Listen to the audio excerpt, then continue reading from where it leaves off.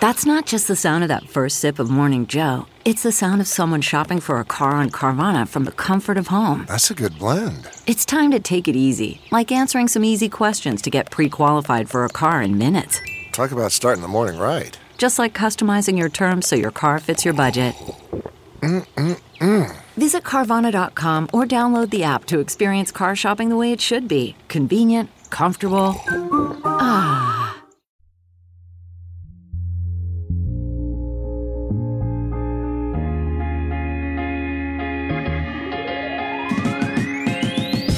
Welcome to the election ride home for Friday, March 6th, 2020. I'm your host, Jackson Bird, with a summary of election news. Today, Biden is surging in national polls, numbers are close in some of the upcoming primary states, and why is it so many black voters support Biden over Sanders? Here's what you missed today from the campaign trail.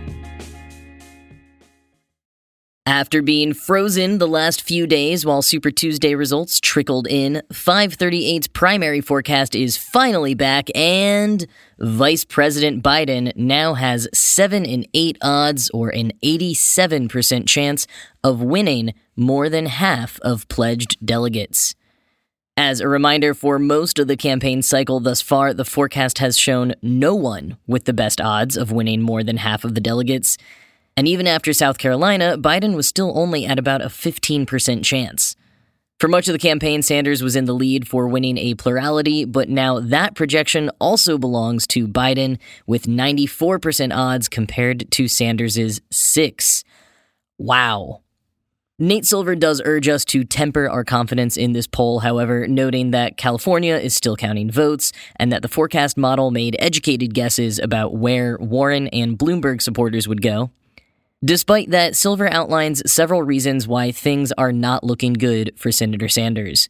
Quote, Biden will probably get a bounce in the polls as a result of his Super Tuesday wins. The model's guess, accounting for its projected Super Tuesday bounce for Biden and the effects of Bloomberg and Warren dropping out, is that he's currently ahead by the equivalent of 6 or 7 points in national polls. So although momentum could shift back towards Sanders later on, it may get worse for him in the short run. Some of Sanders' best states, California and Nevada, have already voted, and the upcoming states generally either aren't good for him or have relatively few delegates. In fact, given how broadly Sanders lost on Super Tuesday, including in northern states such as Minnesota, Massachusetts, and Maine, it's hard to know where his strengths lie, other than among young progressives and Hispanics, who are not large enough groups to constitute a winning coalition in most states. Conversely, it's easy to identify places where Sanders will likely lose badly to Biden. Our model has Biden winning a net of about 85 delegates over Sanders in Florida on March 17th, where Sanders' polling has been terrible, and a net of about 35 delegates in Georgia, which votes on March 24th. Silver continues, the one potential opening for Sanders is that the recent volatility in the polls could imply further volatility in the days and weeks ahead. This is one thing we looked at while the model was off over the past couple of days. Is recent polling volatility predictive of future volatility? I'm skipping a bunch of steps here, but the basic answer is yes. There are short-run spikes of volatility in the polls, just as there are short-run spikes of volatility in the stock market. We've now implemented code reflecting this in the model, which slightly improves Sanders' chances relative to what they would have been otherwise. End quote. Getting slightly away from the point for a minute, I did love this one line from Nate Silver when talking about all of the other ways the model could be wrong in Sanders' favor. He said, quote, the model does not account for other real-world contingencies, such as Biden dropping out because of a health problem, end quote. This is something I haven't been able to get out of my head. We've got 2 candidates in their late 70s who are traveling all over the nation, shaking hundreds of hands every day. Do you see where I'm going with this? I mean, I in no way want to wish illness on either candidate or anyone else, but I do hope that both campaign teams have been thinking about preventative measures and contingency plans. But that is enough of my COVID-19 paranoia. Let's get back to politics.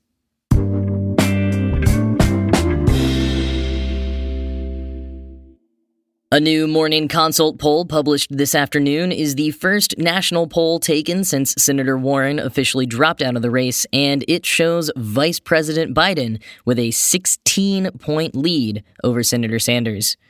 Quoting Morning Consult, the latest Morning Consult poll tracking the race found 54% of Democratic primary voters nationwide identified him as their first choice, putting him in front of Senator Bernie Sanders, his chief remaining rival, by 16 percentage points. The survey of 1,390 Democratic primary voters was conducted on Thursday after Senator Elizabeth Warren ended her campaign. The poll has a 3-point margin of error. End quote. The poll shows the continued generational divide between the candidates. Quote, 70% of voters age 45 and up are supporting Biden, compared with 57% of voters on the other side of that age divide backing Sanders. End quote. A new Reuters Ipsos poll, which came out yesterday, shows similar results, though this one was conducted before Warren left the race. Quoting Reuters, in the March 4-5 poll released on Thursday, 55% of registered Democrats and Democratic-leaning independents said they would support Biden for the Democratic nomination if the only other choice was U.S. Senator Bernie Sanders of Vermont. Another 45% said they would vote for Sanders. End quote. The poll has a 5-point margin of error. Given the option of all 4 of the candidates still in the running when the poll was conducted, so Biden, Sanders, Warren, and Gabbard, 45% of Democrats chose Joe Biden, while 32% chose Bernie Sanders.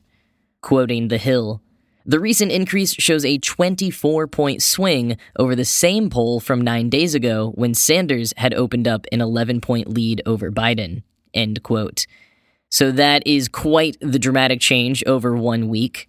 The Hill also adds, quote, the previous Reuters Ipsos survey found Sanders catching up to Biden among black voters, but Biden won about 2/3 of the black vote on Super Tuesday, helping him clinch massive victories in Virginia, North Carolina, and Alabama, end quote.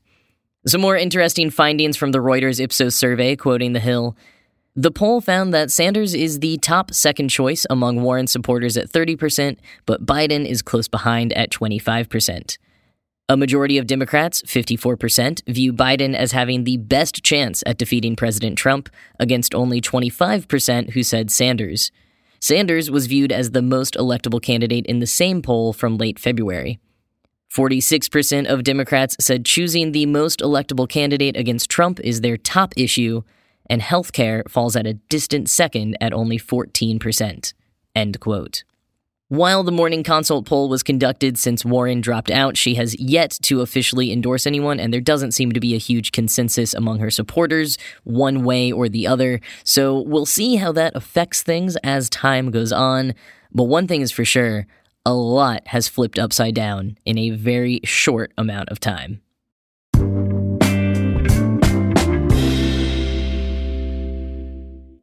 On Tuesday, Idaho, Michigan, Mississippi, Missouri, North Dakota, and Washington will all be headed to the polls, and 7 more states and territories will be voting in Democratic primaries throughout the rest of March. So let's check in on how things are looking in a few of those states. Arizona will be voting on the 17th, St. Patrick's Day, and earlier this week, Public Policy Polling conducted a survey asking voters who they would vote for in Biden versus Trump and Sanders versus Trump elections. In their poll, which has a margin of error of 3.8, it is very close. In the case of Biden versus Trump, 48% would vote for Biden, while 47% would vote for Trump. If Sanders is the nominee, 46% would vote for him and 47% would vote for Trump. This was a bipartisan poll, not just polling Democratic voters, but I will note that only 45% of respondents said they approve of President Trump's job performance. Quoting Public Policy Polling, Public Policy Polling has been arguing that the key to this fall's election is whether voters who oppose Trump come together around the eventual Democratic nominee, and the polls in Maine and Arizona really exemplify that. Voters who are undecided in Biden-Trump give Trump a 6% approval rating to 57% of voters who disapprove of him. Voters who are undecided in Sanders-Trump give Trump a 2% approval rating to 68% of voters who disapprove of him. If the undecideds voted based on whether they approve of Trump or not, Biden and Sanders would each come out ahead 52-48 in Arizona. There are not enough voters out there who like Trump for him to get reelected. His only path is for Sanders backers to refuse to vote Biden or for Biden backers to refuse to vote Sanders if their candidate of choice doesn't win the Democratic nomination. The race is going to be a toss-up even if anti-Trump voters don't fully come together, but it may not even end up being that close if they do come together. End quote. Emerson College and Nexstar Media conducted a poll of Democratic voters in Missouri who vote on Tuesday and found that it will be a tight race between Sanders and Biden. The poll shows Biden at 48% and Sanders at 44%, but with a margin of error of 4.7, this is pretty close to a tie. The poll was conducted on March 4th and 5th before Senator Warren dropped out. Emerson College polling notes, quote, Warren supporters were asked who their second-choice candidates are. A majority, 53%, said that Sanders was their second choice, followed by 32% who said Biden was their second choice. 5% chose Gabbard, and 10% were undecided as to who their second-choice candidate will be. Continuing from Emerson College polling, of voters under the age of 50, 66% support Sanders, compared to 27% who support Biden. And of voters 50 and older, 70% support Biden and 21% support Sanders. Among white voters, it is a tight race as both Biden and Sanders receive 47% of support, while among non-white voters, Biden leads with 50% support, followed by Sanders at 36%. End quote.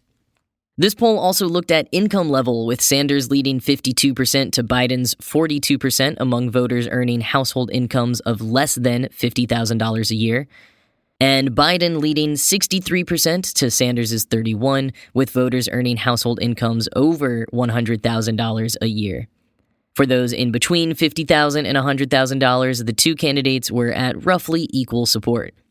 This poll also found that 43% of likely Democratic voters in Missouri support Medicare for all, while 27% support the public option, and that 75% of voters say they have already made up their minds on who they are going to vote for.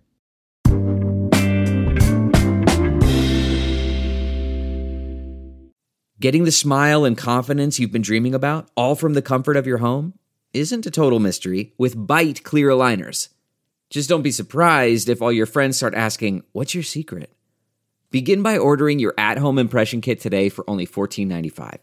Byte clear aligners are doctor-directed and delivered to your door. Treatment costs thousands less than braces, plus they offer flexible financing, accept eligible insurance, and you can pay with your HSA FSA. Get 80% off your impression kit when you use code WONDERY at Byte.com. That's BYTE.com. Start your confidence journey today with Byte. That's not just the sound of that first sip of Morning Joe. It's the sound of someone shopping for a car on Carvana from the comfort of home. That's a good blend. It's time to take it easy, like answering some easy questions to get pre-qualified for a car in minutes. Talk about starting the morning right. Just like customizing your terms so your car fits your budget. Visit Carvana.com or download the app to experience car shopping the way it should be. Convenient, comfortable. From the polls, the Super Tuesday results, and anecdotally, it is evident that black voters largely support Joe Biden over Bernie Sanders. This is doubly true when you look at older black voters and or Southern black voters. These are all demographics with whom Biden is generally performing better than Sanders.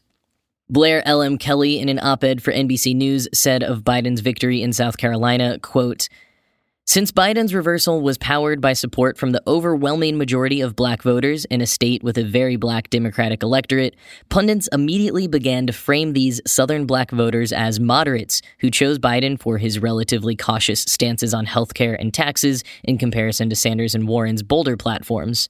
Less generous Bernie supporters dismissed black voters as low-information voters, casting ballots against their interests. On Monday night, filmmaker and avid Sanders surrogate Michael Moore outright dismissed South Carolina Democrats as red state voters who aren't representative of the American electorate." Kelly continued, "It was reported that Democratic Party leaders were working behind the scenes to find an alternative to Sanders, a Democratic socialist who has long labeled himself an independent. But black voters like the ones who pushed Biden to big victories in South Carolina and then in Virginia, Alabama, and North Carolina aren't the establishment, and it would be a mistake to characterize them as moderate, or even, as certain pundits maintain, somewhat conservative. Rather than placing these votes along a straight continuum between the left and the right, it would be better to think about black voters in their own particular contexts. For most of these voters, the main concern isn't the radicalism of their chosen primary candidate, but the recklessness of the current president. Removing Trump is their primary and in some cases only concern. And black voters over 45 have lived long enough to see the history made by Obama, but also have an even longer memory of the disappointment and shortcomings of candidates who failed. They've surveyed the polarized political landscape and bitterly divided Congress, and they doubt that a Sanders-style political revolution is even a remote possibility in an age when just voting to fund the government is regularly up for debate. End quote. Writing for the New York Times, Mara Gay said, quote, "My friends in New York, many of them Elizabeth Warren or Bernie Sanders supporters who see Mr. Biden as deeply uninspiring, were mystified. But after traveling through the South this past week, though, I began to understand. Through Southern eyes, this election is not about policy or personality. It's about something much darker. Not long ago, these Americans lived under violent, anti-democratic governments.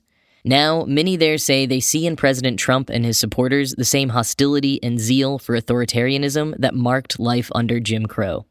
For those who lived through the trauma of racial terrorism and segregation or grew up in its long shadow, this history haunts the campaign trail, and Mr. Trump has summoned old ghosts." End quote.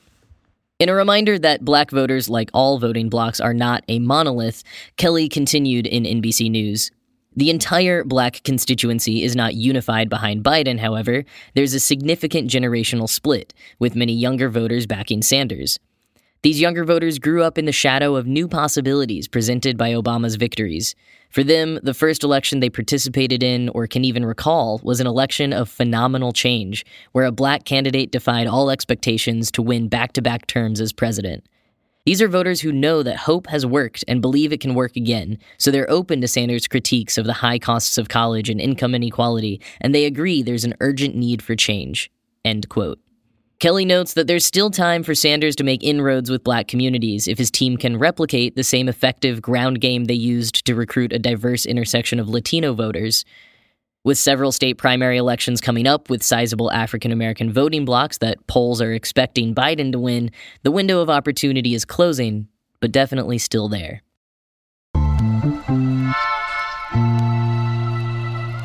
And that is the election roundup for the day. As always, you can find Election Ride Home on Twitter at Election Podcast or on Facebook at facebook.com/Election Ride Home. Thank you all for listening and have a great weekend.